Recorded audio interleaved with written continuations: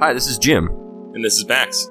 Check out our podcast, The Step Over, the Liberty Ballers Podcast Network, for all of your Sixers needs.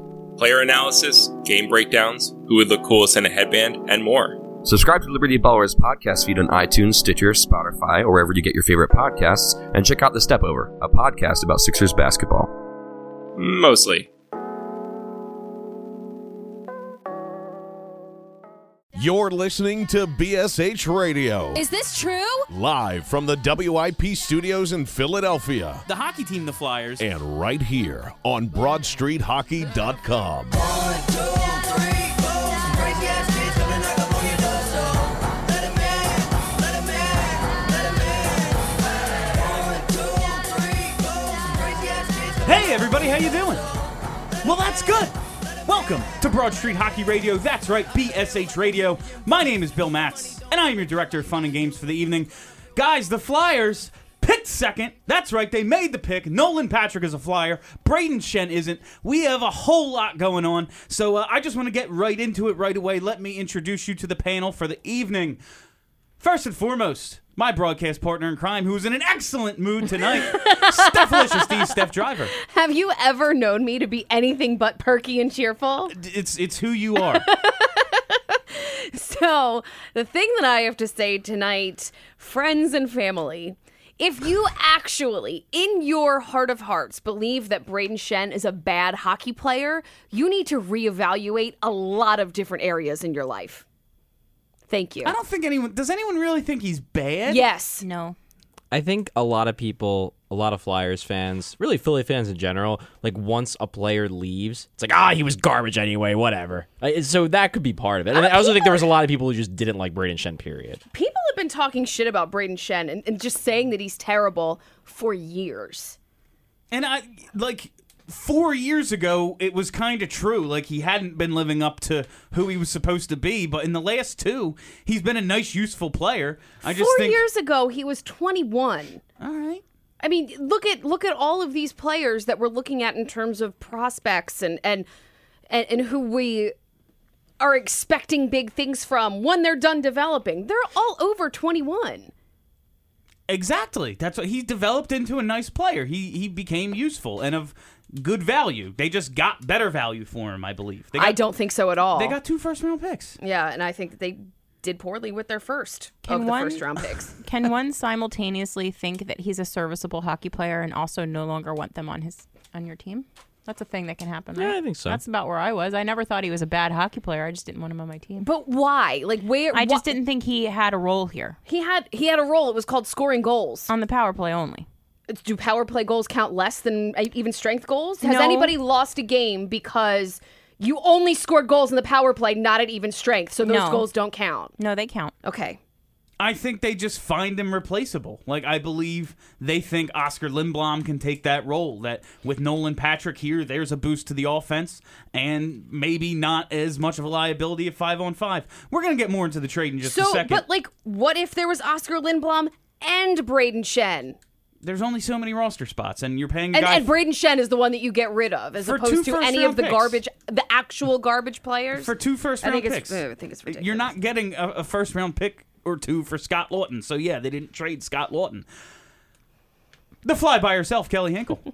So today, our old pal Mark Recchi finds himself as a member of the Hockey Hall of Fame, which is great. He was a very excellent hockey player who I absolutely hated when he was here, especially later in his career because, in my opinion, he got Bill Barber fired, and that really bothered me. He's a rat. No one else here agrees with me. No, Charlie's gonna say Bill things. totally agrees with you. That's why I was blown away that 2 people on this podcast hate Mark Recchi. I like Mark Recchi a lot. I wouldn't say he was like one of my favorite players during that era, but he was really good. Twice. He's an asshole, and he sucks. But you know who sucks even harder?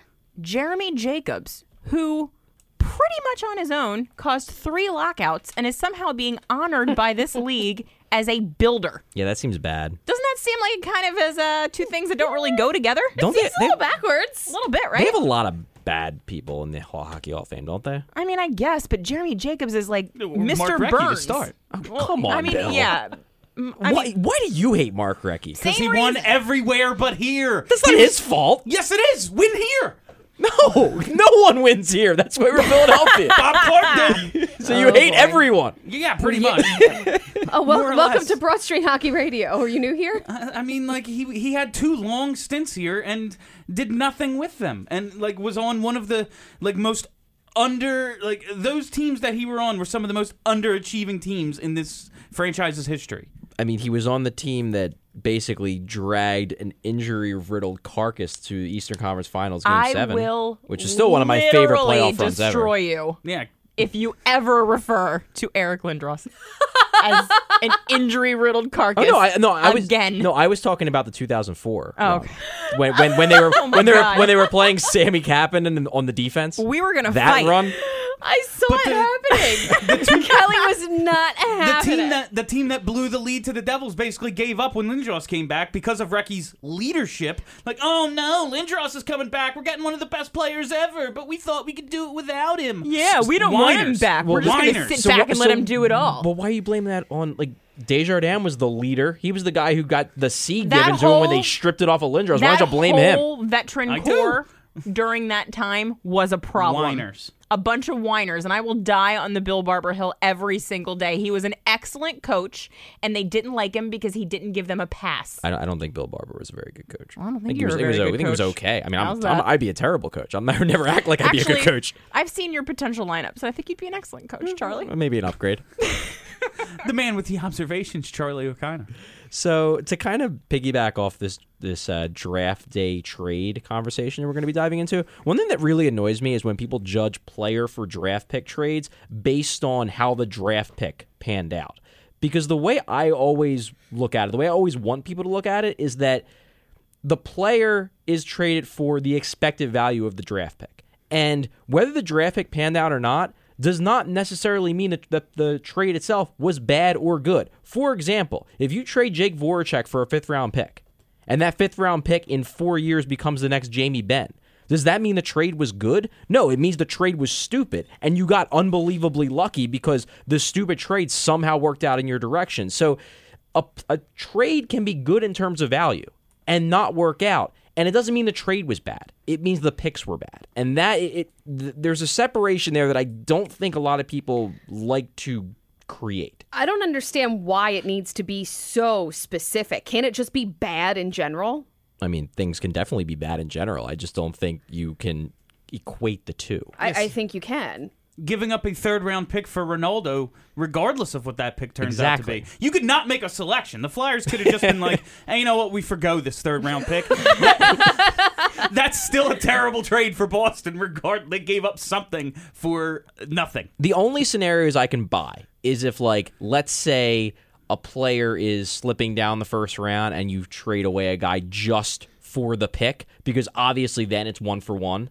But if you're trading for like multiple picks, like the Brayden Schenn deal, like, yeah, I'm sure when they made that deal, they probably liked Frost, and that may have contributed a little bit, but there's a whole nother 1st-round pick in that deal that they have no idea who's going to be. They don't even know what the pick is yet. It could be pick 11 next year. Yeah, we just don't know. So is it a good deal if the Blues happen to be just bad enough to be out of the top 10, so it's out of protection, but it would be a bad deal if they're good and they have pick 28? No, it's still a good value to get 2 first-round picks out of the deal, regardless of whether the first-round picks pan out at all. If they don't pan out, blame Hextall for making bad picks, not a bad trade. I'll blame Hextall for a lot of things. Yeah.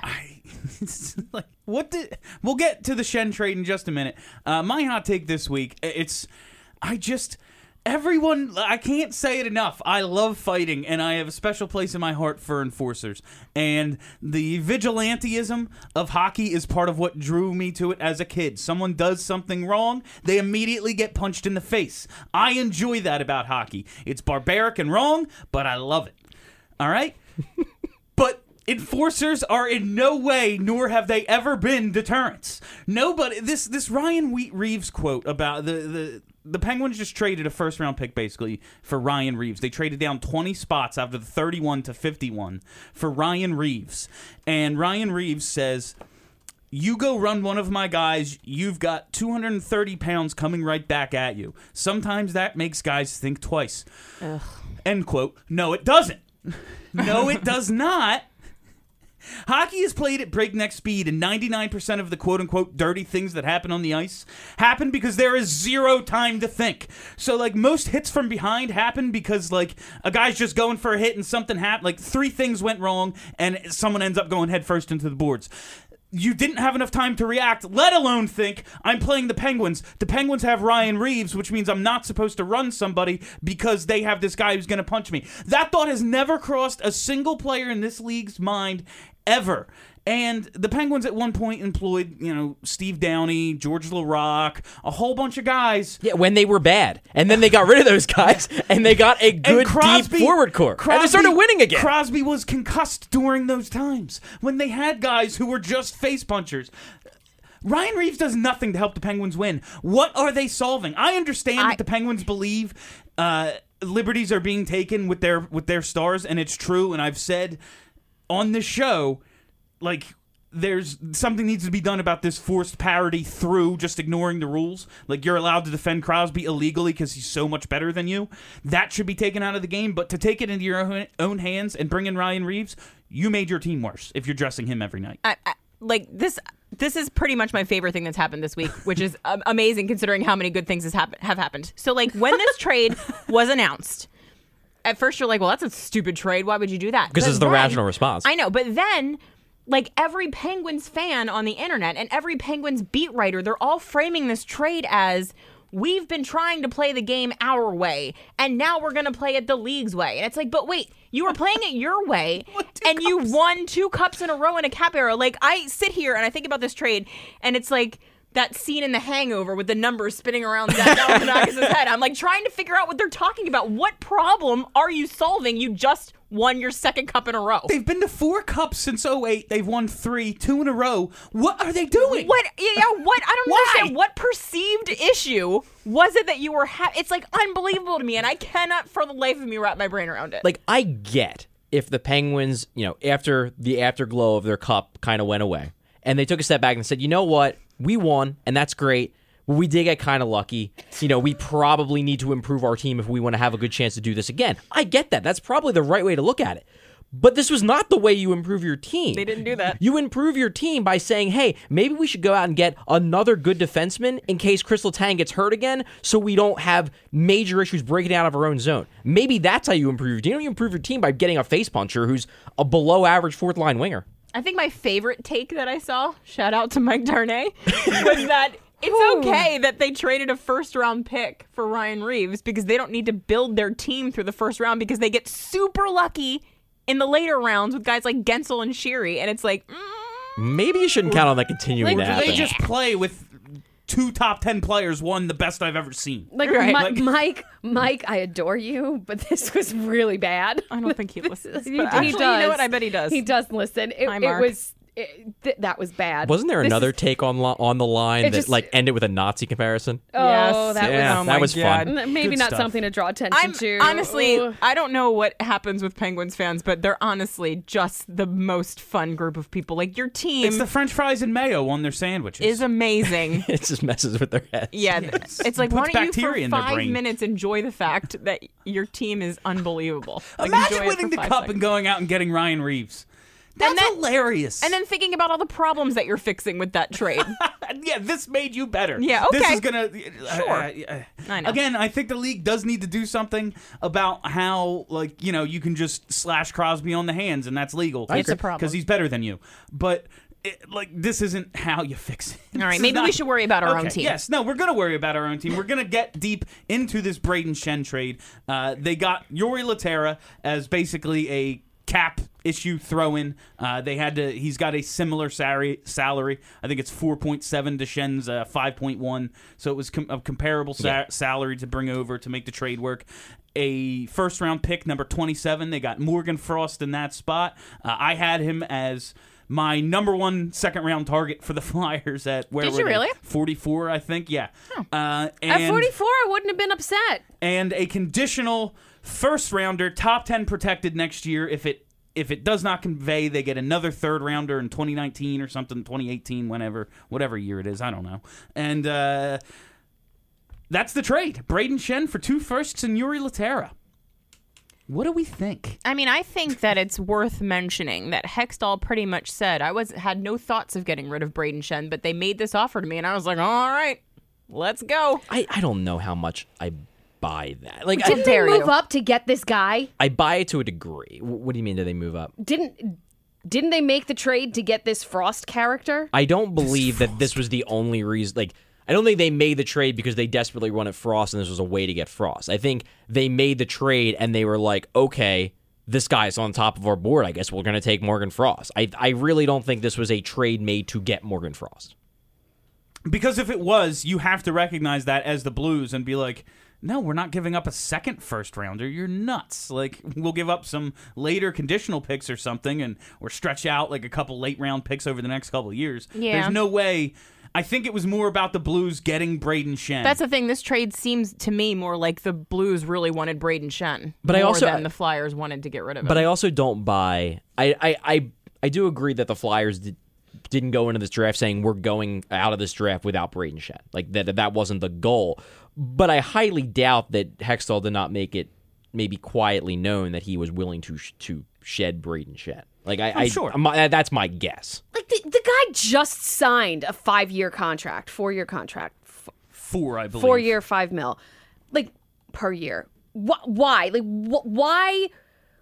Why is he the guy that you're like, you know what? I just signed you. Has not even been a full year, but you got to go. Because scoring wingers are not as valuable as like a two-way center or 2 first-round picks. It's just, I think it's just, they got great value for him. That's why they made the trade. I don't think they just dumped Braden Shen to dump Braden Shen because he might be a little overpaid considering his 5-on-5 production, but he's a useful, good player.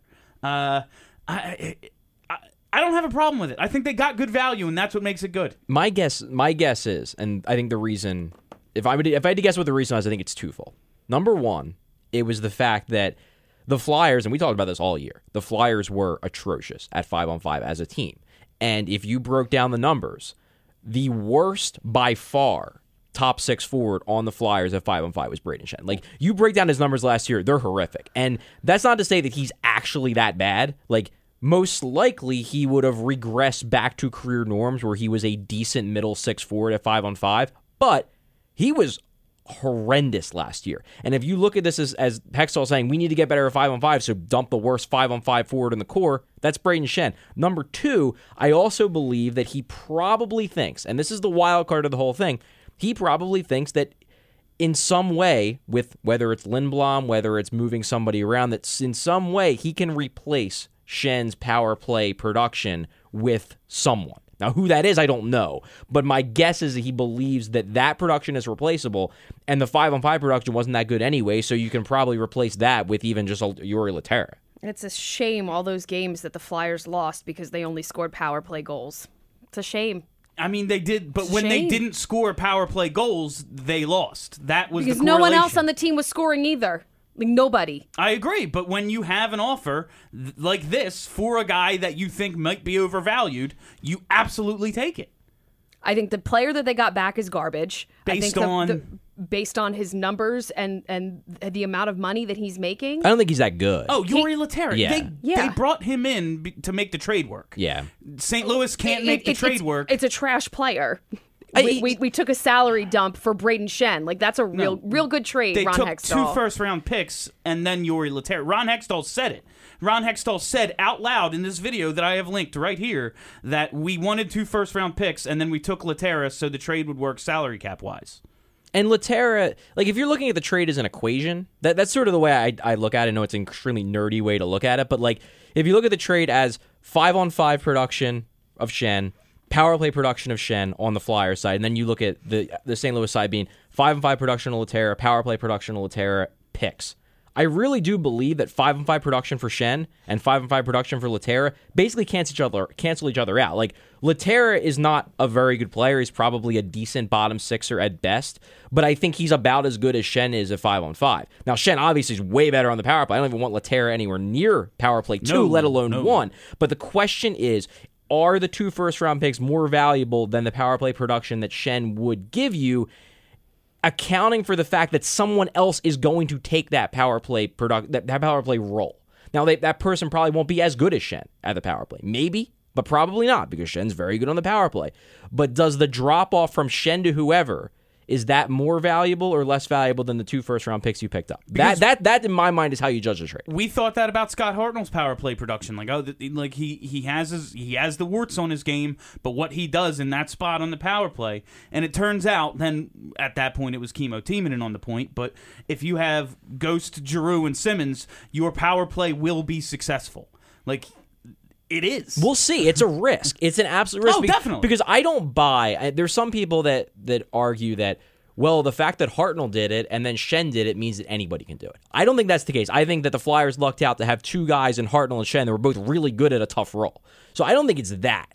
But I do believe that the Flyers, with the talent they have, probably have someone who can at least be okay in that role, and then maybe Giroux scores a little bit more on the power play, maybe Voracek scores a little bit more on the power play, and maybe you make up the difference. Maybe you don't, and that's the risk. If you don't, then next year you struggle because the power play is such a main driver of the goals on this team. If even strength doesn't get better and power play gets worse, then you're really banking on guys like Nolan Patrick and Oscar Lindblom doing well, and you didn't have to do that if you would have kept Brayden Schenn and let him rack up goals in the power play. That's the risk. Do you think that the obvious acknowledgement by the team that the power play needs some adjustment and some shaking up with the firing of the coach and the hiring of a new coach, do you think that led to a willingness to part with Schenn? I wonder if Knobloch, if anything, what Knobloch, if anything, has to do with this. I wonder if Knobloch went to Hextall and basically said, I want to change up the power play to another formation, and in that formation, maybe Schenn doesn't fit as well. Mm-hmm. I don't know. This is all just kind of throwing stuff at the wall. Speculation. But we won't know until the preseason what the power play is going to look like. Yeah, when you change coaches, sometimes strategies get changed. And maybe the way they looked at it was maybe he's going to do what you've been saying, which is play a little bit more from below the goal line. And if that's the case, then maybe a pass from below the goal line to the slot's a little bit harder to pull off than the half boards of the slot. I don't know, but that's the kind of thing that it does make you wonder, because he was so good on the power play this year, and it's a lot of value. And Steph's 100% right when she says that power play goals are just as important as 5-on-5. Thank you. They absolutely are. The difference between the two is that everyone has to play 5-on-5. Not everyone plays in the power play. So there are guys who maybe aren't getting power play minutes now on this team that could be good at it. They just haven't had the opportunity. And that's where maybe you pick up the loss. And with Nick Cousins gone, the Flyers are just going to draw fewer penalties. I mean, he played like 40 games, Kelly, man. Kelly, move over. He People are played like really 40 upset that they games. can't see you. Oh. No, that way, towards Charlie. All right, so the pick at 27. No, that way. The pick at 27. Yep, there you are. Morgan I'll Frost. move over. Everyone wanted. fam. Everyone wanted. In the bar we were at, people were going nuts about Eli Tolvanen and getting him there. But I wasn't done talking about Schenn. Okay. Let it happen. Go on, Stephanie. Oh, shit. No, it was a really dumb point. The point was going to be he's being reunited with Craig Berube, who is now behind the bench in St. Louis. Everyone at the bar we were at for the BSH Radio draft party, which was an astounding success. Thank you so much to everybody. Yeah, seriously. Thanks for who everyone came that came out. Thank you to WIP. Yeah. Thank And you everyone to that Bud Light. watched on the everyone Facebook who feed. watched on Facebook. We had such a good time. It was a great atmosphere. It makes us just want to do something again. We want to hang out with you guys more often. Thanks for listening. Thanks for your support. And it's only going to get bigger from here. But everyone in the bar, the sound wasn't really on, and it was just everyone was checking Twitter, seeing Brayden Schenn got traded. Flyers were on the board at 27. And Eli Tolvanen's name shows up on the television That was screen. painful, because I really liked Tolvanen. Everybody liked Tolvanen. The bar was chanting for him as soon as the Schenn deal, and they were like, we have 27, and you see Tolvanen sliding down, and it was, oh, they're getting him, and the graphic actually comes up on the screen, and then we take Morgan Frost. Yeah. Is he a reach at 27? Yes. By the public numbers, absolutely. He's absolutely reached. He was a guy who was generally looked to be in the 40 to 50 range. However, the one thing that everyone said going into this draft was that once you got past 20 to 60, everyone was just kind of thrown in this big bucket, and it just came down to whatever team liked whatever guy best. There were a whole lot of guys who were just basically second-round picks. My problem with it, though, is that Tolvanen, in my mind, was in the first 20, and that's why I wanted him, because he slipped. But I guess there's concerns there. So I heard something very interesting this morning on NHL Network Radio.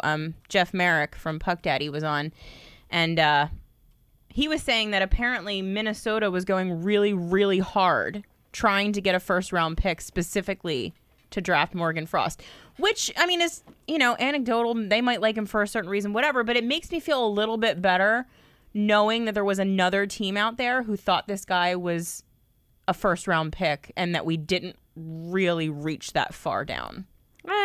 Do you believe that to be true? Which part? That Minnesota was going for him? Yeah. I think so. I don't know why you would say that if it wasn't true. Merrick's pretty reliable Yeah. in general. Just quick rankings, because when I did a radio show a couple weeks ago, somebody asked me, like, hey, like, just look up some later round guys for us. And so, like, I started doing some research on the later rounds a little earlier than I normally do. And Hockey News had Frost at 39, ESPN had him at 53, TSN at 38, NHL Central Scouting had him 31st North American skater, and ISS Hockey had him at 72. So were those rankings done before or after the Combine? Because he did really well at the Combine. I believe they were final, like, post-combine after? rankings. Okay. Yes. And plus, I don't really care that much about the combine. It's really important to do pull-ups. Really, unless you're Casey Middlestat. But seriously, like the combine to me is, I think we talked about this a couple shows ago. To me, the combine, the two most important things are interviews and what your height and weight are. But Eli But it means Tolvanen... something to do really, really well at many, many. mean, it's Don't you kinda- think it means something? It's kind of neat, but like, I mean, I don't know. As an athlete, it's kind of important to be athletic. You would think. Like it's kind of a thing. Hockey athleticism is so, like, I feel like there's so few things that translate. Like, Phil Yeah. Kessel looks like me. And, and Phil he's Kessel amazing. does not he doesn't look actually. like you. I've seen your hands, and you don't have silky mitts, my friend. Do you like hot dogs though? I do. Yeah, I am. Who a big doesn't? fan. Yeah, but Tolvanen, all the ranks I mentioned earlier, he was between basically 7 and 17. So he was just a much more highly thought of prospect than Morgan Frost. Yeah. He ended up falling to 30th. Yeah, Nashville got him. I love Yeah. that pick. That's one thing I do want to bring up though about Tolvanen. And Tolvanen's a guy I liked a lot, partially because I like the skill set, I like the stats. Why'd he fall? But so it seems like he fell, number one, because there's concerns about his defense. Number two, because there's some, like, I think concerns about his, I wouldn't go as far as to say character. Like, I don't think anybody believes he's a bad dude, but there's concerns maybe about his work ethic. He didn't, lazy. He wasn't deemed academically eligible for, I believe, Boston College, I think was where he was going. And granted, like, whatever, I don't really care if you're I'm not academically here to go eligible. to school. We're not, but I don't play school. But it may be something that raises some red flags with teams where you just think, man, it's really easy to get in, to be academically eligible when your school is giving you a scholarship. Like, dude, did you study at all? It's like maybe it's a work ethic thing. Still, the one issue that I have with Hextall and like a roster development standpoint that I wonder if this is playing into it. So if you remember last year the Flyers had a chance at Kiefer Bellows at their pick, who was another sniper, high-volume shooting prospect. They traded down. They got Rupstov. This year they have a shot at Tolvanen, who's the same type of guy. They take Morgan Frost, who's another, two-way kind of guy. I'm wondering, like, do the Flyers not value guys who like to shoot the puck, forwards who like to shoot the puck? Because Valtteri that's bad. Filppula and Yuri Laterra are two of the least frequent forward shooters in the NHL.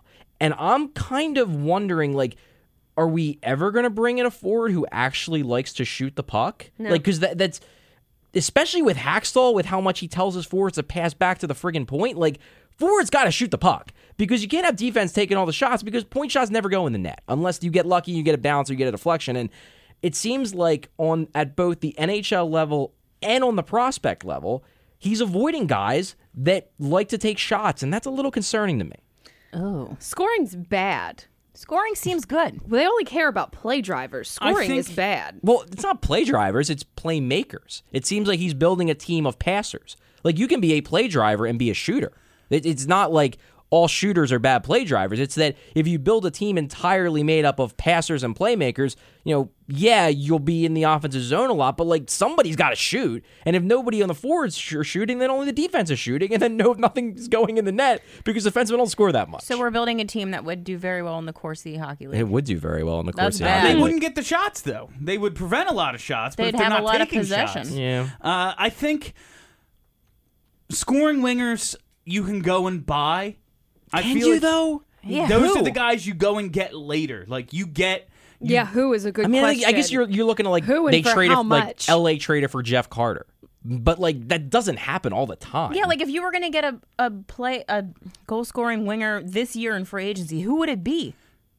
I mean, like, yeah, like a Thomas Vanek, a guy like that. Those are but the, he's awful at everything else. yes, but those are the guys you exactly. Most scoring wingers are scoring wingers, and you go out and get them as a final piece. You don't bring them in. Like Oh they God! don't And these, do. these are the people that are happy with getting rid of Braden Shen. Like these are the people. The guy who scores the goals. We want to bring in Thomas Vanek. No, I don't. I'm giving him as an example of a player that teams brought in, like at trade deadlines to score goals. Because if you remember, like the year Michael Raffel he's a fourth line player. The year he played with, Ideally probably a third line player on a great team. the year he played with Giroux and Voracek, he scored 21 goals He's in been playing 67 games. Giroux and Voracek for 3 years. Okay. He's been playing on the top line next to Giroux and Voracek for 3 years. Michael Raffel has. Yes. Okay. What Michael Raffel are you watching? All right. He's had a lot of time on the first line. He has, has. not recently. That's why we value him so What are you highly. saying? Not recently. He broke his leg, so he was out for half the season. All right. But the rest of the season, he was with Giroux and Voracek on the top line. When? He bounced around. The whole season. He spent some. He spent some He time. spent on the top time line. there. He wasn't like a staple there. Yes, he was. All right, a couple years ago, yes. This year. No, All right. he wasn't on the top line all year. Because he got injured. Yeah, but even before then, he was bouncing around. How much? I if I had internet, I would look up on stats.hockeyanalysis.com and see how many minutes Hold on. Giroux Stats spent. dot hockey. Tell me what I'm He looking scored for. 21 goals as a Got it. utility player. That's the idea, is that if you create enough space with your playmakers, somebody else can score. That's the whole idea. Well, now behind we're it. looking this up. Yeah, Bill, keep talking. I want to find this. Vamp until we get the stats, folks. All right. And the what's I it? don't know what I'm looking for. I'll find it. Don't Thank worry. you. Oh, that's what I wanted to There get are to. a lot of buttons, and The none s- of them lead to Michael Raffel. The scout quotes about you. I did have this weird here. I cleared it up, Charlie. The scout quotes about Morgan Frost kind of get to what you were saying, Charlie. Smart playmaker, shows a high level of patience with the puck and an ability to distribute it. Another scout said he's very skilled. He does his best work on the power play. The tools are unquestioned, but he's one of those guys who should be doing more than he does 5-on-5. See, that made me laugh. I was like, what? So we got Braden Shen again? Exactly. Oh, no. And he's a really good all-around player who hasn't shown me he's elite at anything. So he's just a guy. He's who- Jonathan Taves. Hot damn. He's one of the top 100 players of all time in the Perfect. history of the league. Correct. Okay, so Raffel had 673 minutes of time on ice this year, and 461 of those minutes were with Giroux. So he spent a good bit of time with Giroux, but it wasn't like he was joined at the hip for the entire year. And how many games did he Shit, play? I miss what you said because someone was calling me obnoxious on Facebook. It was about 2/3 of Raffel's minutes this year were spent with Giroux. But again, like that's not the entire season. It's most good. It's a good part. It's a good part of the season. He bounced around.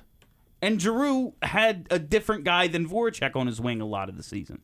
Yeah, Voracek did spend a lot of time with Couturier. They were on that Konechny line.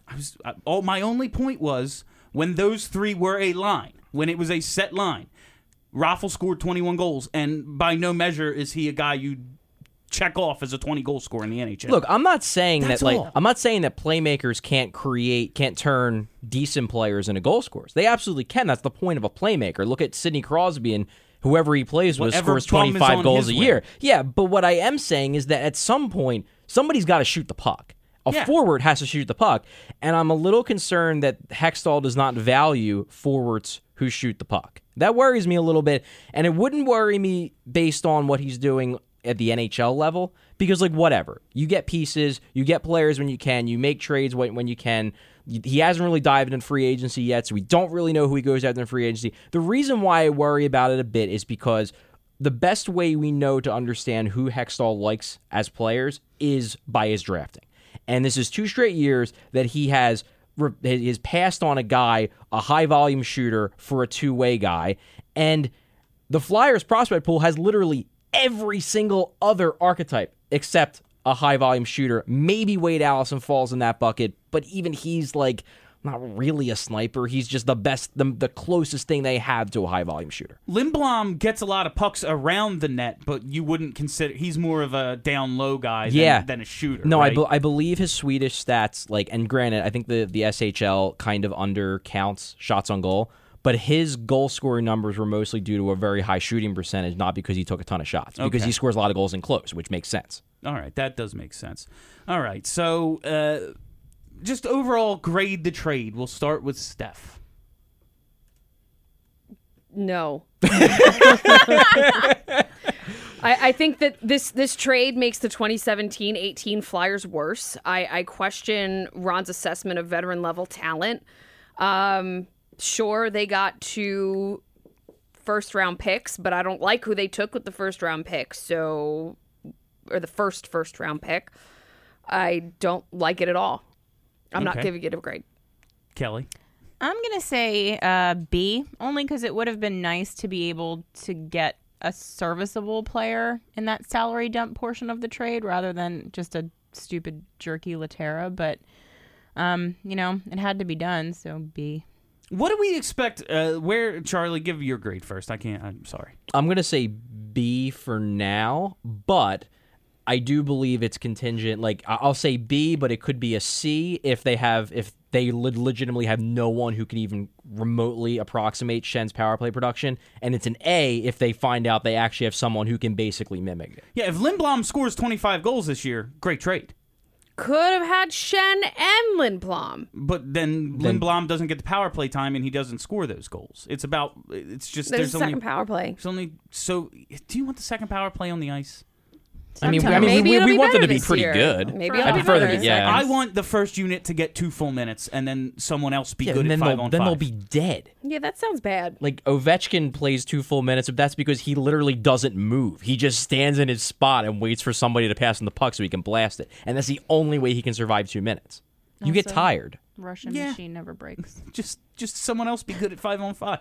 That top unit is there to be at anyone. They have to be there. They have to be at 25% for this team to compete, unless they seriously. Well, that can't be the way forward. No, but for this year, I'm talking about this year, and I honestly don't believe this year matters all that much.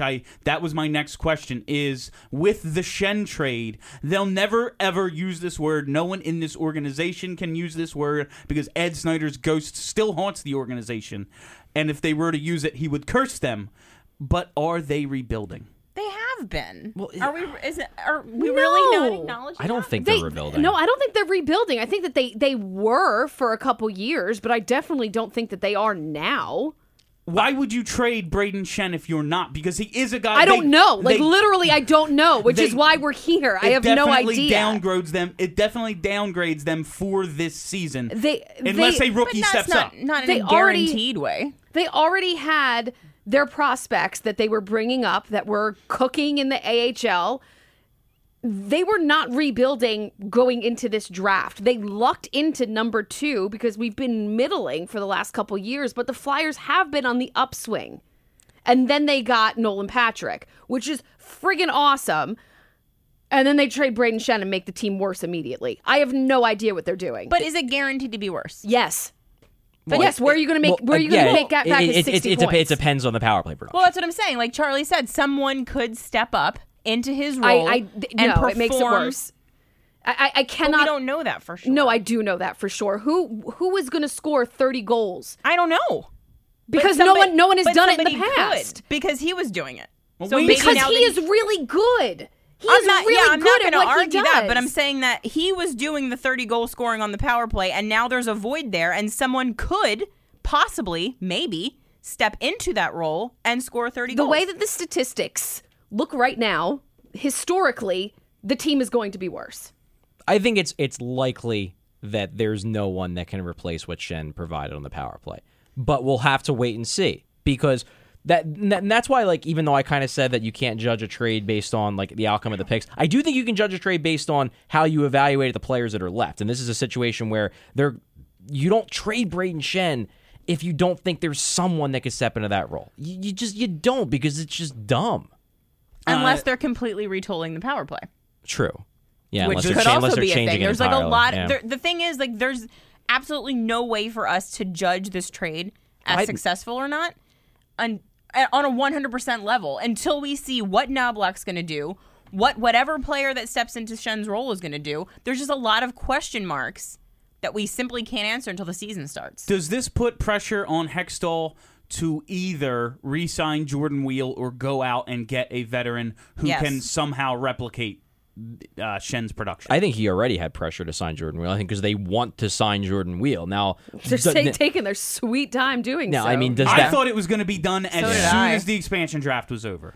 now It worries me that it's not. been does done. that mean that if they don't sign Jordan Wheel, they're going to go out and sign a veteran? I don't think so. I really don't, because they already have too many forwards. Yes. So I just don't see why they would go out there and sign somebody. It just doesn't make sense to me. I guess you have the space, and the Flyers are the Flyers, so they like to use the cap space, but I don't think so. The concerning thing about Laterra is that he was joined at the hip with Vladimir With Tarasenko, Tarasenko, yeah. and still didn't put up points. Concerning. I think Laterra slots in as like a fourth line center or possible scratch or AHL demotion. bound. Yeah, AHL bound. I don't think he really factors into the plan a whole lot. At best, maybe he's a fourth line center.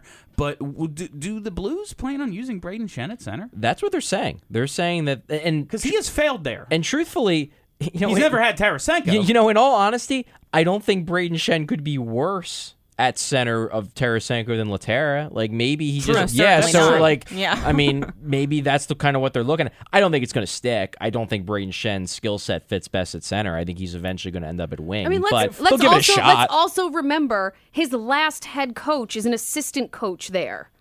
Craig Berube is going to know Braden Shen is not good at center because it failed with Craig Berube. Maybe, but then why would they spend the next 3 days after the trade in every single press release saying that they view him as a center?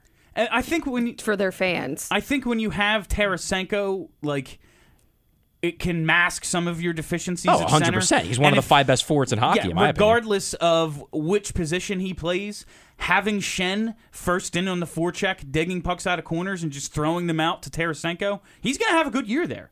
I don't have a doubt in my mind that Braden Shen is going to have success with the St. Louis Blues. Yeah, the only thing I wonder, I could see him being better at 5-on-5, especially if he's paired with Tarasenko. Yeah. I don't know if he replicates his power play success with the Blues. It would be tough just because I think he'll still be good on the Yeah. power play. I think that, scoring 17 power play goals Yeah, and like, leading I- the league is a lot. I think Braden Shen is a very good power play forward who is in the perfect position for Braden Shen on Yes. this power play. I don't know if they will replicate the exact way it was set up for Braden Shen next And year. you're looking to get Giroux is looking to get the puck a lot into the slot.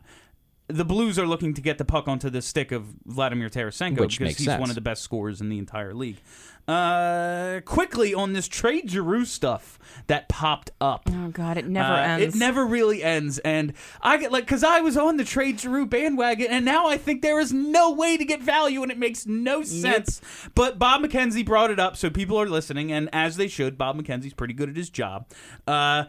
The Flyers' approach, however, appears to just be common sense. We're listening. Your offer probably isn't going to be very good. yeah. Fair. 8.25, right, is his cap hit for like 6 more years or something. 5 more years. Declining numbers. 5-on-5 production has taken a hit.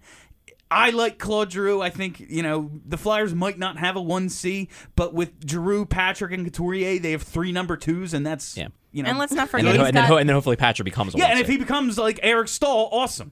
But and he's got the no move clause, which yes. lowers his value. And the no move clause. How do you get him to waive it? The Flyers might have to cover some cost. At what point is that cost too high? Is this it's not a realistic possibility, right? I don't think there's any way he gets traded this offseason. I really believe, and I think this was the undercurrent in that article that I quoted both McKenzie and Elliot Friedman, probably the 2 best in the business, was sort of that they're testing the waters because if, let's say, Nolan Patrick goes out this year and absolutely kills it, yeah. and by the end of the year, he's just looking like a 1C. Right off the bat, he's a 1C. Then Giroux is the 2C in terms of minutes, and the Flyers start thinking, okay, well, maybe we start to build our team around Nolan Patrick rather than Claude Giroux, and then you possibly make a move. That kills me because I'm picturing this now, and I'm smiling. The Nolan Patrick being really good. No, that's the best part. But I remember in 2010 what made the Flyers so good. Absolutely, blue line. Their top four, having three centers. Their top four in their blue line, but being able to roll those three centers that they did out there is why they got to the Stanley Cup final. I want that again. And if they were to trade Giroux, that ruins the whole plan. Yeah, that's the thing. In my mind, he's at making least. 1C money, but is it really so bad to have Nolan Patrick as your 1C making essentially entry-level money and Giroux as your 2C? Yes, is that really so bad? It's not, but the concern is that if Giroux is a 2C now, and if we've decided, I haven't even decided that Giroux is absolutely a 2C. I could see him bouncing back a 5-on-5 next year and continuing to be a great power play guy. But if he's a 2C now, and that's just who he is, then in 3 years, is he a 3C making $8 million? Is he a 4C making $8 million? That's why, if you're the Flyers and you say we're building around Patrick, let's move Giroux while he still is valuable and build around Patrick. That's the logic. I know this team at some point is going to need veterans. I know at some point there's a risk of Wayne Simmons getting traded or just not being here because he gets overpaid in free agency. Yeah. I know I come on this show all the time. We all agree the C on the sweater is an overrated thing, but I don't want to be the organization that trades their captain all the time. I would also like I don't want to be that team anymore. The first question I got from our friend Dylan, not Dylan from Broad Street Hockey, but Dylan from Eagles Twitter, was how long until we see the C on Nolan Patrick's chest? And I was like, I am Never, not. hopefully. I am not playing this game with you. Future captain is a phrase I never want to hear again. Yeah, seriously. Never.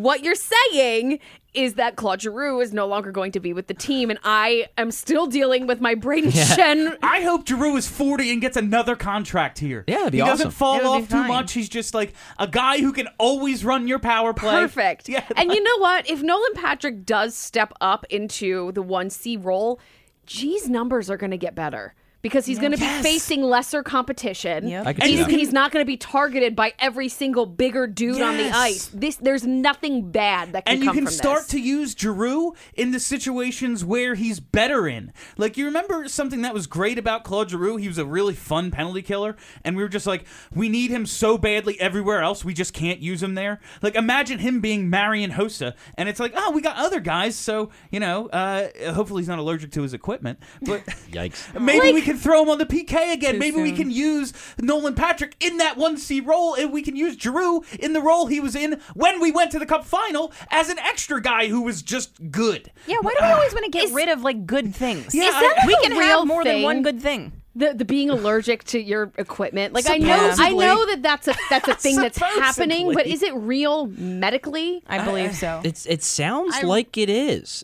As bizarre as it sounds. It's I read just something so that it's Blackhawks. Yeah, it's something so is perfect for the causing him Blackhawks. to get a staph infection. I read some whole Staph theory infections. about it. All I know is that Charlie was reading from Twitter in an elevator in Las Vegas, and I was very drunk coming back from the Adidas launch party. So I kind of remembered this conversation. I was dog sitting on your couch laughing my ass off. There's no way this is a thing, but I will say there are few things on this planet. I'm pretty sure that the bottom of my garbage containers are cleaner than my hockey equipment. Yeah, that it's pretty stuff is gross. I mean, from what was explained was that he's had it for a few years, but The medication is killing It him. really got Yeah. bad this year, and he has to take steroids. And they basically told him you can't keep taking this medication for another 3-4 years. This isn't a long-term thing. This is a short-term thing. If you keep taking the same medication, you will die. And it's okay, Yeah, well, no, we maybe don't you want should that. retire. We Okay. can't throw, Yeah, all in right. terms of cap circumvention, we cannot throw stones.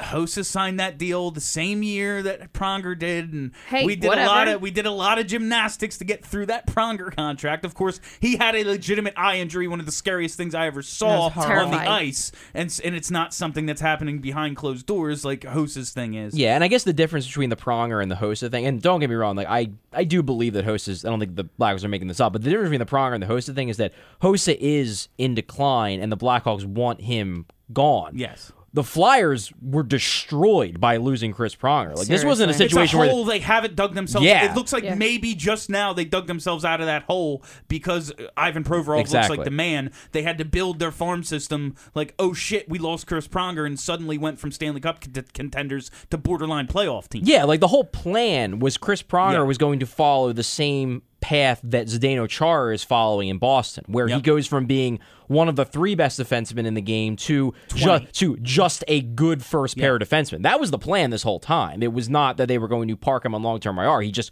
couldn't even leave his house for 2 years. Yeah, no, concussions are scary, it turns out. So this is unrelated to anything that we're talking about right now. Oh, So you know that guy in Colorado that everybody's crazy about, saying that the Flyers need to trade for him immediately? Oh, is this that guy named Duchesne? Yeah, that that guy. Do you know how many points he had this year?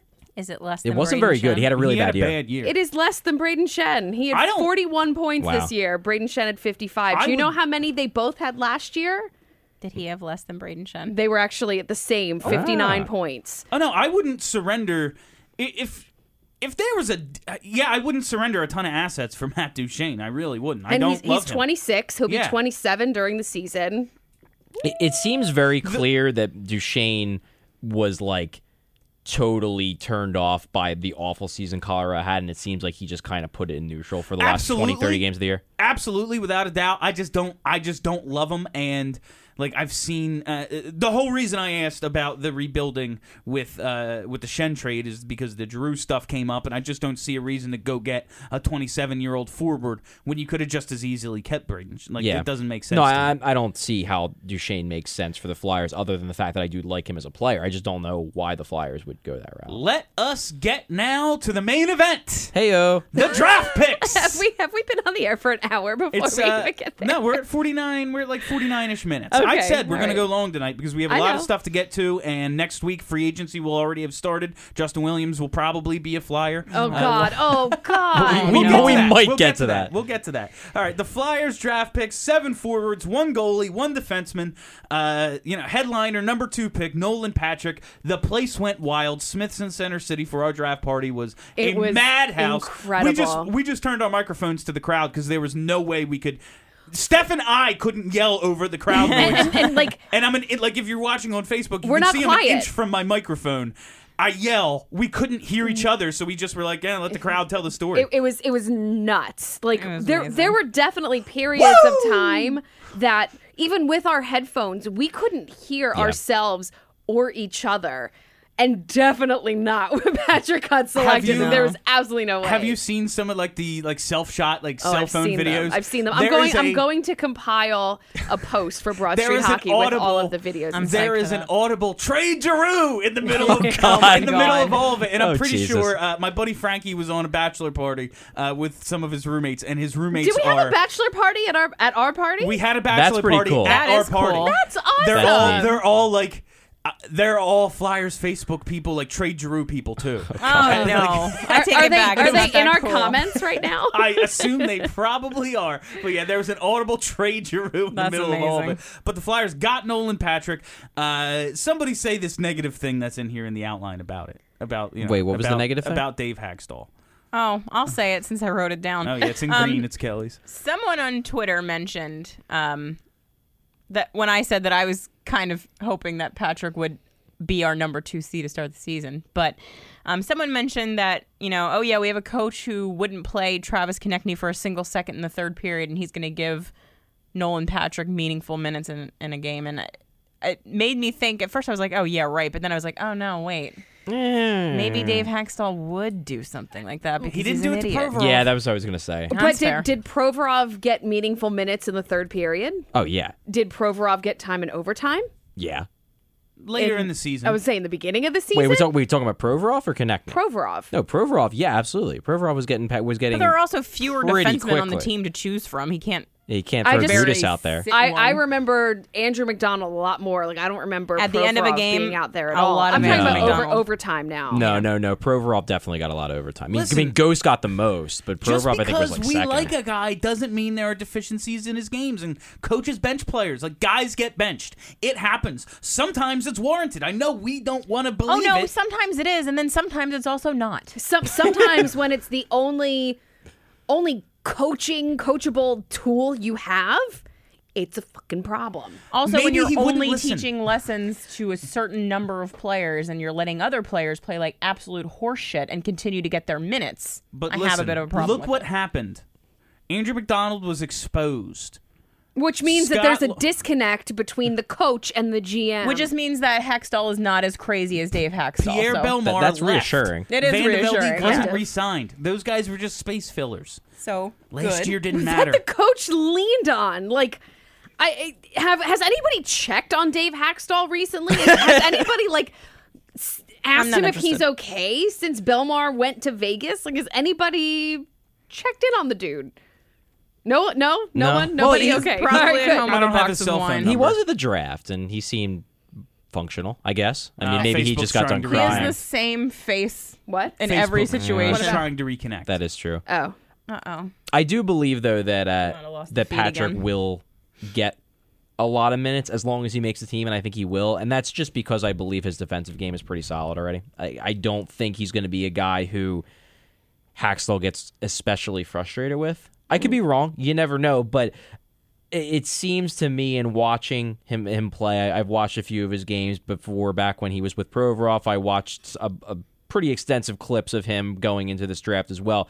He does not strike me as a Konechny, where Konechny is like always thinking offense only all the time. Not that that's bad. I want Travis Konechny to be an offensively skilled guy, but I get why coaches might think, hey, maybe if you want to round out your game, you should work on the defense. I don't think Patrick has a ton of work to do, at least in terms of his, kind of his mentality once he gets on the ice. He might make mistakes, but it's not going to be because he blew the zone. Yeah. You And know what really bothers me, though? The fact that we essentially got the consensus number on overall pick this year, and we have to have this conversation because the fact of the matter is it could happen that Dave Hackstall will not give this kid the minutes that he deserves. I don't think it will if he's good enough. That's Well, I if hope he plays not, but well I don't- enough, I don't see it happening.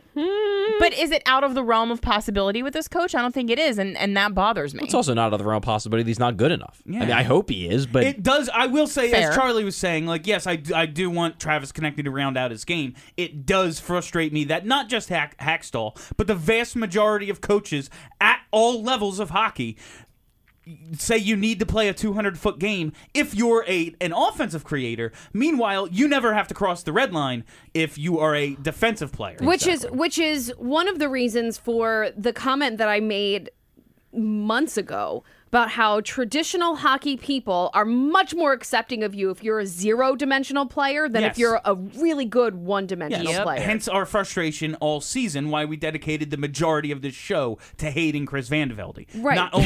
Not only was he bad on offense, he really didn't help you on defense either. That's a zero-dimensional Okay. player. We already got into the late first round pick that they traded for in Morgan Frost. So Isaac Ratcliffe, He's a big boy. if they overdrafted Frost, there's a real argument to be made that Isaac Ratcliffe fell, and that's why they moved up to get him. There was a good quote from John Chayka that the Is Arizona, that how you say his name? I believe so, Chayka. That Hextall overpaid to get from 44 to 35. And he surrendered. He swapped seconds and gave up a third and a fourth as well. But they must really love this guy. He is a monster. Big boy. Needs I to work, like it. Needs to work on his skating and get stronger. But as a prospect, first round talent. Everything I've read is first round overall skill. I guess he's a guy they wanted to add because they didn't have anyone quite like him in the pool. We've talked about a lot, and I'm not saying that this is the plan because he's a project. He's probably going to take 4 to 5 years before he hits the NHL, maybe less than that. But 4, I would say, is probably fair for these type of project players. Look at Sam Moran. Yeah. We've talked about how Wayne Simmons, depending upon how his contract situation goes, where the Flyers are at, maybe it won't make sense for them to re-sign him. This is a guy who, by all accounts, is a great net front presence. he is a pretty darn good skater for his size, and he has soft hands around the net. Like, is this the kind of guy you have in your pipeline, just in case maybe in 4 years you got to replace a Wayne Simmons? That's the most encouraging quote I read about him is that you're from a scout is you're not looking at a guy who's skating you have to overhaul. I'd say 80 to 85% of his deficiencies are related to strength. He's a project without the scary part of a project being attached to it. doesn't He's seem 6'6", like 180. Yeah. He just needs to bulk up and play at his size and really like develop. He's 6'6". He's a 6'5", big 6'6". dude. He's like I've 6'5" seen- and a And half or 180? something. Yeah. No, Skinny. I don't think he's that Oh, skinny. I think he's like honey. 190. 195. But, 195. I mean, still. yeah. Yeah. Our baby boy Nolan Patrick is 6'2" and 200 pounds. Yeah, Like, this guy is a lank who needs to bulk up All right. and awesome. Which is easily Yeah, done. eat and work out, bro. You're in Philly now. Guess what? It won't be that hard to put on weight. We got great we food. got you. Come to Bomb Bomb, eat some Come crabs to and all you can spaghetti. eat crab night with us. Yeah, we're just bringing inviting everyone to all you can eat crab Nolan night. Patrick's Only coming. It'll be people that we great. like. Well, that's Yeah. fair. Yeah, all the Only our large adult sons that were drafted this year, except for whoever this Frost character is. this Frost Poor character Morgan you're gonna be Frost. calling him.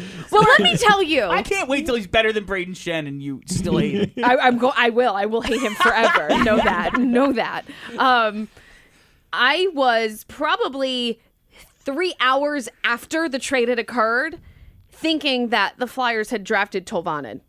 Like it was hours. It was on the screen. That was the thing. That was the thing. In the bar we were at, there It was was a good no half hour. sound, and the graphic came up on the screen. Eli Tolvanen. Well, and you the bar guys went nuts.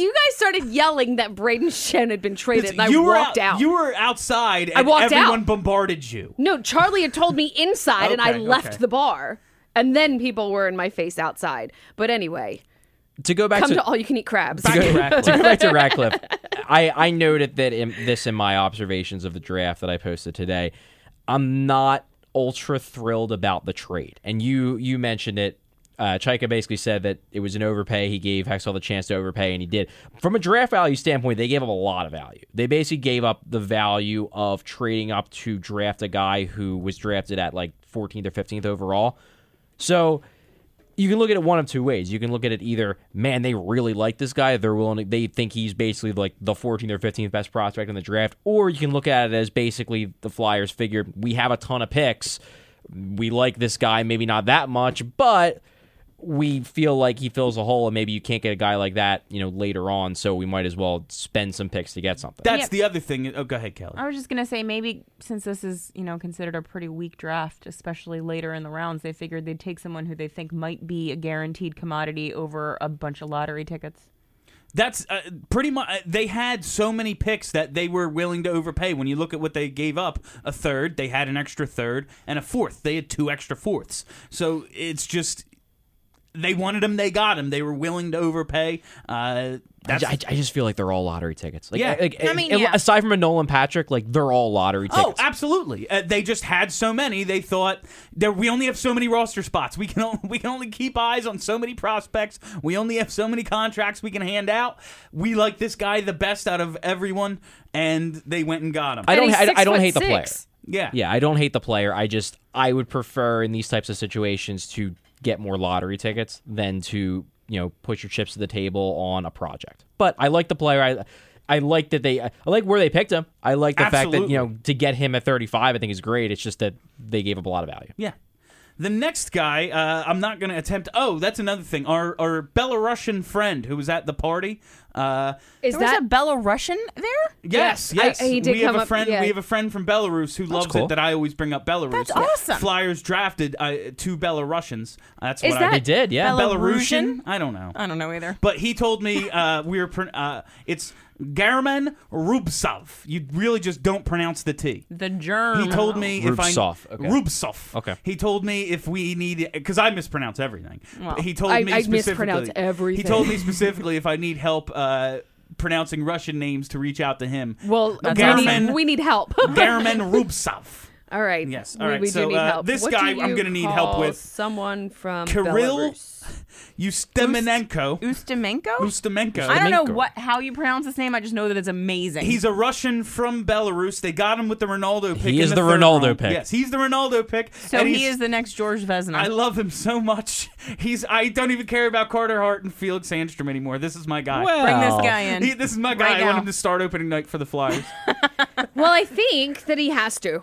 I mean, I think When his numbers, I mean, it's the MHL, so it's, like the junior of Russia. KHL, yeah. Yeah, and he dominated he only had like 27 games plus some international play, but he looks absolutely dominant from the little I've been able to see of him. He looks really good. That's all I can is tell he you about another him. big dude? He's 6'3", so he's not small. Fifth ranked European goalie. seems Looks good. pretty good. Looks pretty good. The stats are Wait, good. like Yeah. overall, fifth rank. Fifth ranked goaltender from not North America. All right, well, where's Sandstrom on that list? Oh well, this is One. like fifth Draft eligible. ranked in Thank the draft. you. Oh. So I got really excited, and yeah, that would be cool. No, this is the kind of guy where like I don't think many of the goalie watchers in North America were ultra high on him, but I suspect that's partially because they just didn't see a lot of him. And my guess is the Flyers did, and the Flyers clearly noticed something about him that made them think he's worth a third-round pick. And as I said in my observations today that I posted, like you just take a bunch of goalies and hope you stumble on the next long That's list. they moved Merrick Madsen because they didn't think they'd be able to get him signed. He basically slots in to the fifth goalie prospect in the pipeline. So cool, maybe it'll work. I like it. Now he's gonna pan out. He's got to. Oh, it's the Ronaldo pick. He's the gonna Ronaldo be pick. a He's gonna be stud. a It's happening. perennial all-star. Yeah.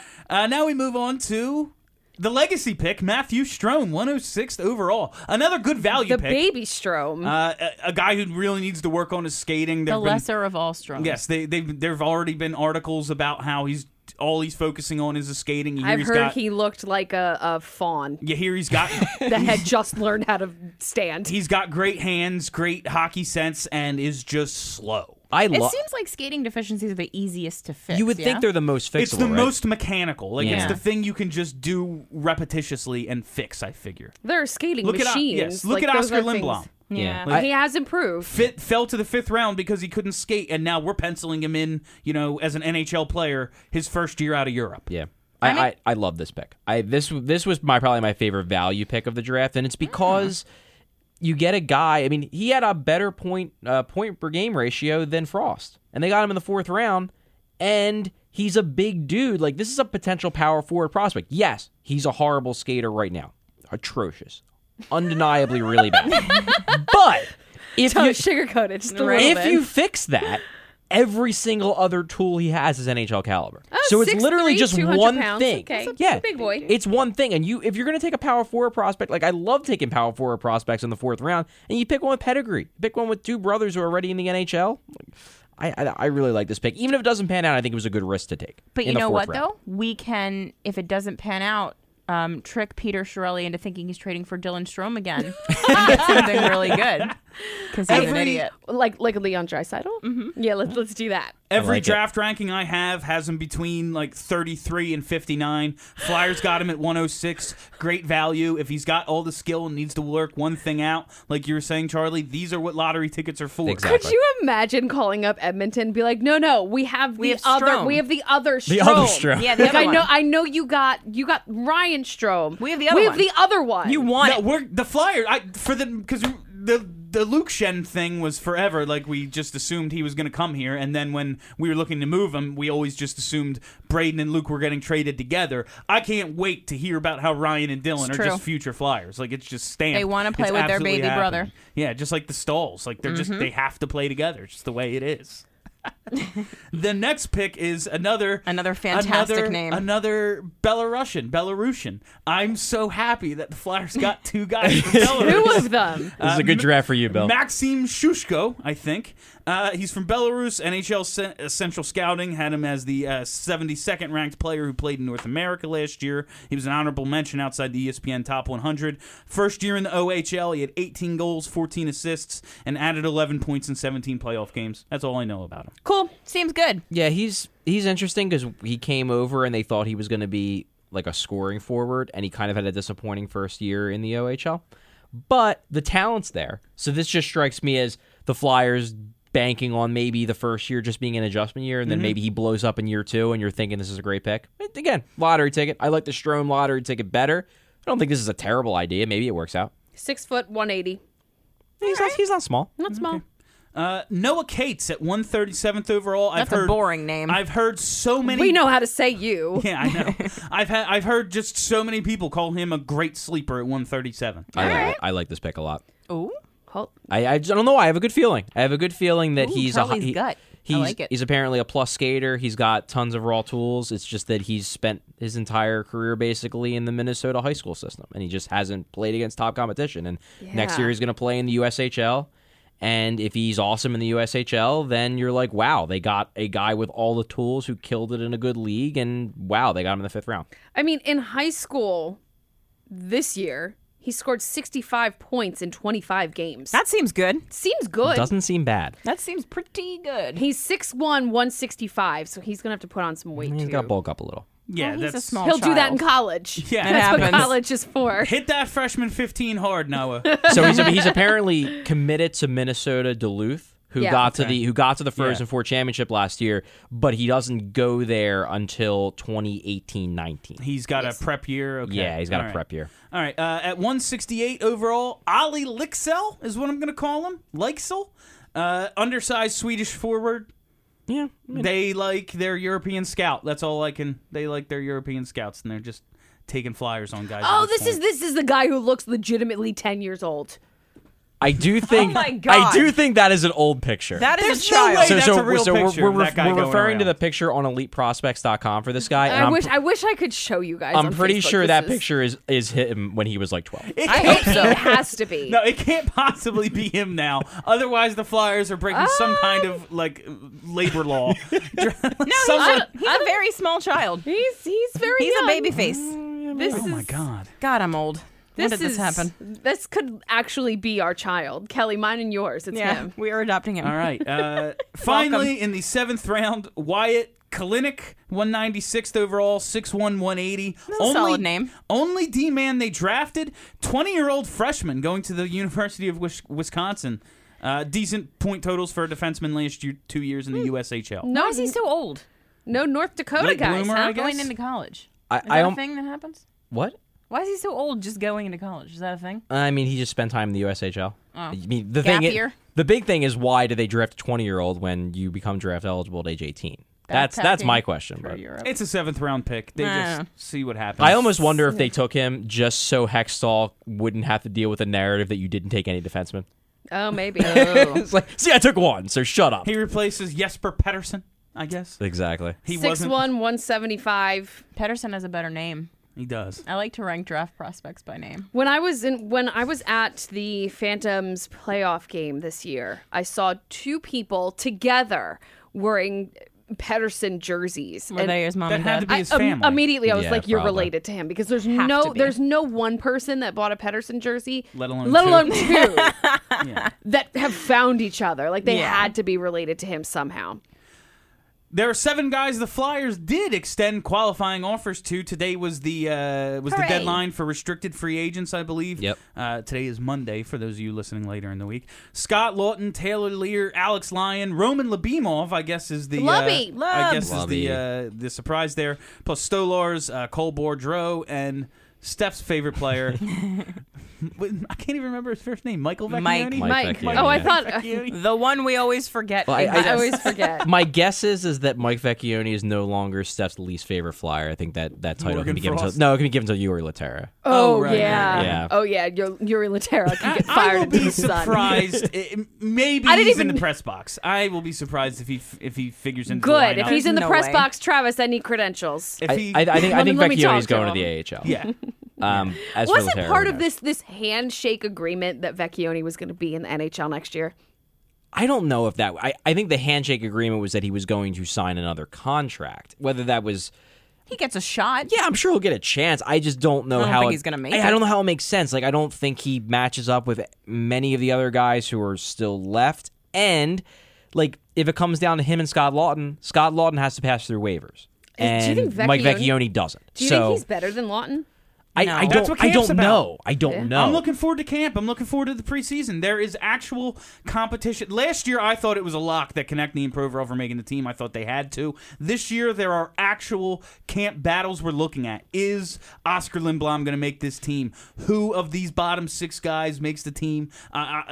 Who the hell are the goalies? I think there's a lot that's going to be sorted out in the preseason this year. The reason why I don't think Vecchione is making the team is because I don't think he's competing against Lawton. Because if they protected Lawton in the expansion draft, they're not going to then cut him, Put him on and put him on waivers and lose him for nothing. It doesn't make any sense. So I think the guys that Vecchione is competing against are Nolan Patrick and Oscar Lindblom, and I think those 2 guys are going to blow him out of the water. That's adorable. Are So- you sure? That's cute. I don't know, Charlie. I think it's Anybody's I think game. it's a Matt Reed, Michael Raffle situation there. I Dale think Weiss. Yeah, all those guys. Did I we think forget it's- about Dale Weiss I again? think it's kind I of. did. I think because Vecchione can pass through waivers, he is the best candidate to go to the AHL. Yeah, he's waiver But I exempt. think I think it's just gonna come down to who has the best camp. I really do. Maybe. Camp will be interesting this year. There was something that I was going to say. Well, Sorry. Lubby got qualified, which That's does, a does- surprise. does not mean that he's coming back, but it just means that if he goes back to the KHL, which I think is the expectation, the Flyers have his maintain. rights. It's like Eric Yeah. Gustafson a couple years ago. It's just like, all right, man. it Couldn't didn't- he go to the AHL like reasonably too? He could, but I don't know why he would when he can get paid just more in go the K. get more money over Yeah. back home Fair. too. He's going home if he goes back there because I thought it was like a done deal that he was like signing somewhere else. Liebemov. I thought I heard That a was couple of weeks rumored. ago I thought so, he too. I was don't like think in it's been done. negotiation. I guess not. I don't think They it's QO'd done. him. So So the thing that I was going to say is now we're racking up a list of prospects that I love and prospects that I hate. So the next time you call me an ageist, let's just go to that hate list Okay. because it is growing. Okay. all right, I want to get to well first. Why are I made a joke about it earlier, but like, are people serious about wanting Justin Williams? I feel like we do this every year. We do this every year with like 45 different I'm players. so over It's former like, players. Must we always recycle? whoever is coming up as a free agent that used to be a Flyer, even if it was for like 5 minutes, people get crazy over them. Like, I wish the Flyers didn't give up on Justin Williams. It would have been me nice. too. Like, But that'd we be cool. did, and it's over with. It's done. Your parents aren't getting back together, kids. They hate No. each other. It's over. Like that's what I see. I'm sorry, Justin Williams is gone, but he is. It's over. He's 36. I like Justin Williams. He's a good player, But I don't want him. he's. I wouldn't be opposed to it What's the point? because he's good at hockey. But wouldn't you rather give that spot to somebody else? I'd No, rather see because I know Taylor Lear. Justin Williams is good at hockey. I'd honestly rather I don't see know they Taylor are. Lear. They're not winning the cup this year. Why would Justin Williams come here? Is I my agree. first I question. agree. I don't think he was signed. his wife's but- family is from the area. Oh, great. I mean, there's that. The other They have a short point. house. Somebody made this point on Twitter, and it was actually a really good point. So Justin Williams, we know that he's a good hockey player, but why bring him in and waste the development time when you know he's not going to be here when the Flyers eventually make their cup run? That's what I was trying to say. You said it better. Thank you. It wasn't me. It was someone else. I guess Well, thanks, my person. my answer to that is that I don't think the only way I would even consider signing Williams is if Wheel goes elsewhere. And if Wheel goes elsewhere, Williams would not be hindering anyone from playing, with maybe the exception of Scott Lawton. And I don't know if Scott Lawton's playing on this team right now anyway, unless he beats out like a Laterra. But maybe you give him the chance to. Maybe. I mean, I he's just feel not- like Justin Williams is the kind of player you add to put you over Yes. the edge. He's exactly the guy I was talking about earlier. and we are When not you're anywhere there, near the edge. When you're there, you go find Justin Williams. yeah, we don't need him Fair. yet. I accept that point. I don't know. I mean, I agree they're nowhere near cup contender, but I believe, and this will probably anger Steph, but I think Justin Williams is a more valuable player than Braden Shen. So I think if you add Well, I Justin don't Williams to think I replace Braden disagree. Shen, I then think he's older Braden Shen. Well, he's like 10 years older. Yes, he's Easily 10 years. So I why am- are you going to waste the money and waste the cap space when he's not actually going to bring anything to your team? I'm going to play ageist here. I don't want anyone over 35 to waste. I'm fine with that. I'm down. Okay. We're starting the youth movement. Yeah. We're going Leafs this year. Speaking of overpaying for guys with inflated numbers, Washington 8 years for TJ Oshie. Did that happen during the draft party? Yes, it happened did. at the Yeah. draft Happened party. at the very yeah. beginning of the draft party. I missed it Maybe- completely. Maybe right before we went on air. I saw it on the could have screen been and I was before you like, got wait a there, minute, Steph. what? What was that? Yeah, been it was before before you you got got there. I was sitting in traffic. I don't know. I- I don't know what you want me to say. I'm just busting balls. I know. I made it there before we went on air. That's all that I matters. know. Kiss my Joking. ass, Bill. I'm joking. I don't know. 8 years for yeah, Oshie.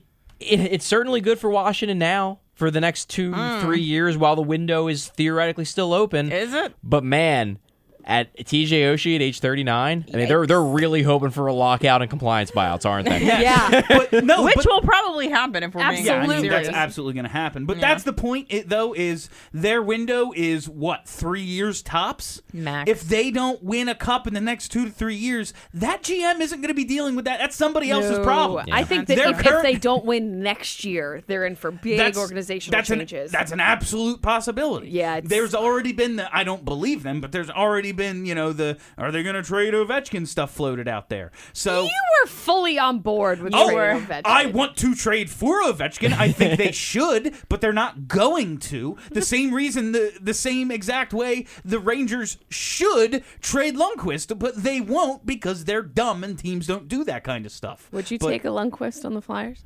Yeah. I would love it just to Depends piss on off the Rangers term.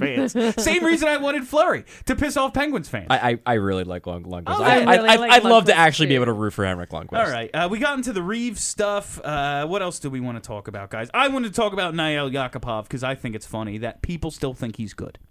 People still think he's God, good. what happened to that dude? Nothing. He's never been good. Edmonton. Hasn't he, Edmonton though? happened. He He scored- was good for a minute. He scored 17 goals his rookie year. It was a lockout year. It was a weird year. It was his first year in the league. And then he's got 36 goals in 244 games since. That's he's not good. good. See, I don't. Woof. Okay, I don't think he's as bad as you're saying. What I think Nail Yakupov is I think Nail Yakupov is probably a serviceable third line forward who will never get another real chance because teams just don't like his personality. Change of scenery is what he needs. Like, I think that's what it comes down to, is that this is a guy who, if he was like a Pierre-Edouard Bellemare type in terms of personality, he'd be getting jobs every year.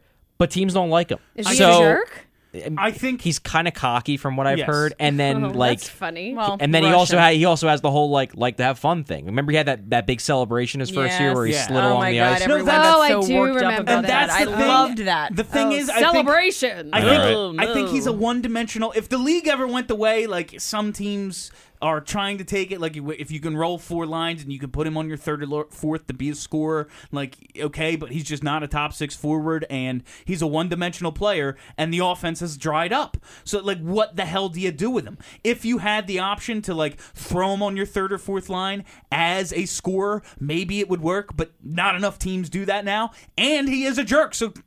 Quote unquote jerk, supposedly. So He teams likes just, to have fun, so and that teams- equals jerk in or this maybe league. he It's such is a jerk. disaster. Maybe he doesn't want to work on his two-way game. Maybe he Also has Russian. Maybe he has no interest in getting better at defense, and that's why like you can't use him. Yeah, I mean, because maybe he's a Jared. he's a power play only. Yeah, maybe he's a power play only scorer, and the scoring is dried up. If So you- he's just no good. If you could bring him in for super cheap for 1 year just to see what happens, would you do it? Yes. 23 years old, I'd I do think it. I would, just to guess see. maybe- I'd do a Gagne with him. Yeah, let's see what happens. The thing is, though, teams, and this goes back to what I was saying, like teams don't generally like take those kind of chances on guys they don't think are going to fit in. You know what I mean? Yeah. Like we ran into the situation, in any sport where a guy, their teams are afraid he's going to rock the boat, and we If don't he was- we don't want to deal with that kind of publicity for a fourth liner. Yeah, if he was a boring dude from Saskatoon, they'd be all over it. Yeah. Oh no, yeah. He's a flashy Russian. We don't like that. Part of it is teams just don't want to go that way. Like, yeah, if you could have a one-way player and he's all defense, sure, and if he's all offense, no, he's no good. But maybe if the you offense, punch faces yeah. like Ryan Reeves, you get traded first round pick for him. Back to Steph's point, better don't- to be 0 dimensions Yeah, than 1. It is. No, it's an absolute embarrassment that Chris Vandevelde had a job for 81 games, but that's, Why do they not play him for the 82nd game? I really wanted to be able to makes make me fun of the happy. Flyers for playing Chris Vandevelde every game of the season, and they bench him that last game. unbelievable. Do you think that starting this season coming up that he's going to be in the front office? Absolutely. Or do you think he like takes a year There is off not and a like doubt. tries? Vandervelde? Yeah. There is not a what? Oh, they're gonna hire him for He's something. just going to be hanging out at the skate zone, and then like a week before the regular season starts, he's whatever. So you think Ron they're gonna- Hextall's coffee guy? They're going to give him like the Neil Little arrangement, despite not having the kind of loyalty and awesomeness Yes. that Neil Little has. Probably. without a Ew. doubt. They do it Oh, to yeah. everybody. Yeah. You know what I think Chris He was here Vandervelde... for 5 minutes. Chris Vandervelde's For like job... 3 seasons. He was here for longer than that, I Has he think. been Go here? ahead, I Charlie. think I must have blacked out and forgotten about 3 him. years, I think he was here for. Hold on, I'm Ew. checking. I think Chris Vandervelde's job is going to be the professional alumni game guy for the Flyers. That's Oh, great. yeah, He's like yeah. the guy they plug in on the fourth line every time they have an alumni Poor game. man's Kent Manderville. Do we have any He has of been these, here since 2013. Oh my god. Any of these other moves stand out to anybody they want to comment on here? Or are we going to wrap it up? Do you know what I find interesting? What do you find interesting, So Kelly? remember how our best friend Keith Jones thought for sure that Brian Elliott was going to be our guy? I do. That was interesting. I read some things today that Brian Elliott is apparently house shopping in Winnipeg. I read on the Really? Twitter Oh. Who the that, hell wants to move that to he's Winnipeg? looking for a house in I can see, Winnipeg, so so they- he might be the Jets guy. So they would pair him with Hellebuck. So then who? Mace. Bernier. Yeah, it's still Bernier, right? Now, I've thought a lot about Steve Mason because There was an article today. I didn't read it. I've stayed away from the internet today. Smart. But I think a lot about Steve Mason, and the only situation I don't think I think that the ship has probably sailed on bringing him back immediately. It's still kicking around. But I think come maybe August, if he hasn't gotten any offers, any contracts to be a number one goalie, I think Ron maybe does go back to him and say, hey, we'll do the same tandem that we did last year That really for wo- a couple years. I could that see it. really worries I me. see the I same could see it. thing, but like between July 8th and 15th, not August. Okay, so fine. That's okay too, but like I could see Steve Mason testing the waters, and because they don't like him, the NHL doesn't like him. There's not just getting no enough more spots offers. left. That's. I feel like the more and more, like the longer this goes, it looks like so many. Like Bishop is signed, and it looks like Elliott has a landing place. So the more and more spots that fill up, the Flyers need a goalie, and Steve Mason is probably the best available. He is the best he available. is the best but, available. But here's the problem that I have with this is that you bring him back. Talk about a marriage that just. First of all, if you want to go with that, the Flyers broke Steve Mason's tiny little heart into a million little pieces. It was not a pretty breakup. And the fact of the matter is, we can have the argument about whether or not goalie tandems work or they don't, and they don't. But however, they especially don't work for Steve Mason. He said those words out loud. I don't do well in a tandem situation. If we're just going to bring him back and do the same thing that we did last year, why would we expect that anything would be any And different? that's the thing for him that I think would hinder him the most is if he's coming back, it's because he can't find a match anywhere else. Yeah. So it's most likely a 1-year deal. And in that scenario, he's going to have a bad year again because he's in a tandem that he doesn't want to be in. And I don't understand the point. I don't know. Why, Yeah, I why don't- bring him back if you're not going to give him the environment that he needs to succeed? I mean, he did end up getting the number one goalie responsibility. They gave it to him reluctantly, but it was because Neuvert was injured. Like he did end up But there was a carrying lot the of bulk back and forth. because Dave Hackstall's a bad coach. Exactly, and I agree with that. But what I'm saying is, why even bother trying it out again if you're just going to set up the same exact environment in which he failed last year? Because it doesn't work for him. Goalies are head cases. See, I don't buy that he would absolutely fail in that environment. Here's my opinion, and I like Steve Mason. If it's a mental thing with him, if his thing is I need to be the number one guy, I'm not going to do well in a tandem, they're psychos, Charlie. Yeah, but see, the way I look at it, and as I was saying, I like Steve Mason. He's a good dude when you interview him. He's been a great goalie for the Flyers. I don't think this was a case of I suck in a tandem, so I played bad. I think this was a case of he sucked, and then he said, well, I just sucked because I was in a tandem. Like, I think he used that as a mental way to justify his bad season to himself. Because he was in a tandem the year before with Neuvert, and he was good. in the second half Was of the year. it a true tandem? It kind of was. I Mason mean, was about really, the same, really I bad think. through December. I mean, This year? 2 years 2 ago. years ago. Okay. The tandem worked in the second half. Oh, yeah, he had and then that- he had that other he thing. just had an Yeah. amazing second half, and then he fell apart in the playoffs. So I don't know if I buy that Mason just can't work in tandems. He played more this year Yeah. than he did last year. Sorry, I'm just looking. Neuvert was hurt more. That's true. Yeah. Neuer I mean, we're was hurt looking more. the last 3 years. Well, let's go back 4 years. 61 games, 51 games, 54 games, 58 games. He wants to be the 60-plus guy, and I don't know if he is, It but just- he's the best available, absolutely. 51 games, the least that he played in the last 4 years, his highest save percentage. I mean, I know they're all professionals. It just feels like the way this went down was not particularly yeah, no, not great. good at all. And it just feels like if they brought, I don't know. I don't know. I just feel like it's gone too far. It could very well he may could. not. He may Yeah. not want to sign. I mean, it's definitely both sides have an Oh, option. for sure. If But they if- went no, to him and If he he was can't like, find a job and the Flyers can't find a goalie, and it's kind of like, well, I guess we're gonna do this. Well, again. that's It's like, not enough. He's got plenty of millions of dollars. He Yeah. could retire. That's the only scenario I see it working out in is if the other goalies end up elsewhere, and Mason, it's just going to be, this is all there is. I think that's the only way it works. Can you imagine if he comes back and he gets my less God. money than Neuvert? that's gonna no. be bad. Like, oh my No, god. well, No, like I don't think that he nothing, would sign. though. I don't think that he would sign that contract. Yeah, I'd sit out if I was him. Yeah. I don't think he would sign Yeah. that No, I'd contract. I rather don't think just- that. I don't think his agent would I'd ra- allow him to I'd sign rather that just contract. not. I'd rather just not. I'd rather not risk Rather injury. just not. Or accept being a backup somewhere else and still make more money than Neuvert. Yeah. yeah. I couldn't. Is I that don't it, think that he'd guys? Sign it. Did we do it? I think we covered a lot. We did good. We're at like an hour 30 almost. Hot damn. That is all the time we have for you on Broad Street Hockey Radio this week. Thanks again to WIP. Thanks again to Bud Light. Thanks again to everybody who made the who made the draft party happen on Friday. That was absolutely amazing. Only made us want to do it again. Thanks to WIP for their recording space as well. It's been absolutely amazing. My name is Bill Matz. Have a great week, Philly. Are you ready to talk about sports? Keep your glasses. Leave that in. Are you ready to talk about sports?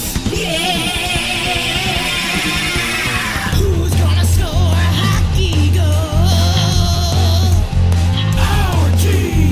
No one does more hockey than our boys. The Flyers. Broad Street Hockey Radio. Turn that shit up, you motherfucker. Broad Street Hockey Radio. Got the best fucking sports opinions. Hockey is a sport we talk about. The ice sport. We're partial to the Philadelphia team. The Flyers. Broad Street Hockey Radio. Turn that shit up, you motherfucker. Broad Street Hockey Radio. Got the best fucking sports opinions. Hello, I'm Spencer Hall from SB Nation, and I want to tell you about my new show, It Seemed Smart. It Seemed Smart is a show about people doing things that, for some reason or another, seem smart at the time. Those things might include doing a little cocaine and driving a bike up a mountain. Or, I don't know, maybe racing 100 miles per hour across the country in the middle of the night with no one's permission. Or even stealing a bat from an umpire's room in a Major League Baseball park. Check it out, and if you like it, tell a friend. I'm Spencer Hall. Don't do anything smart.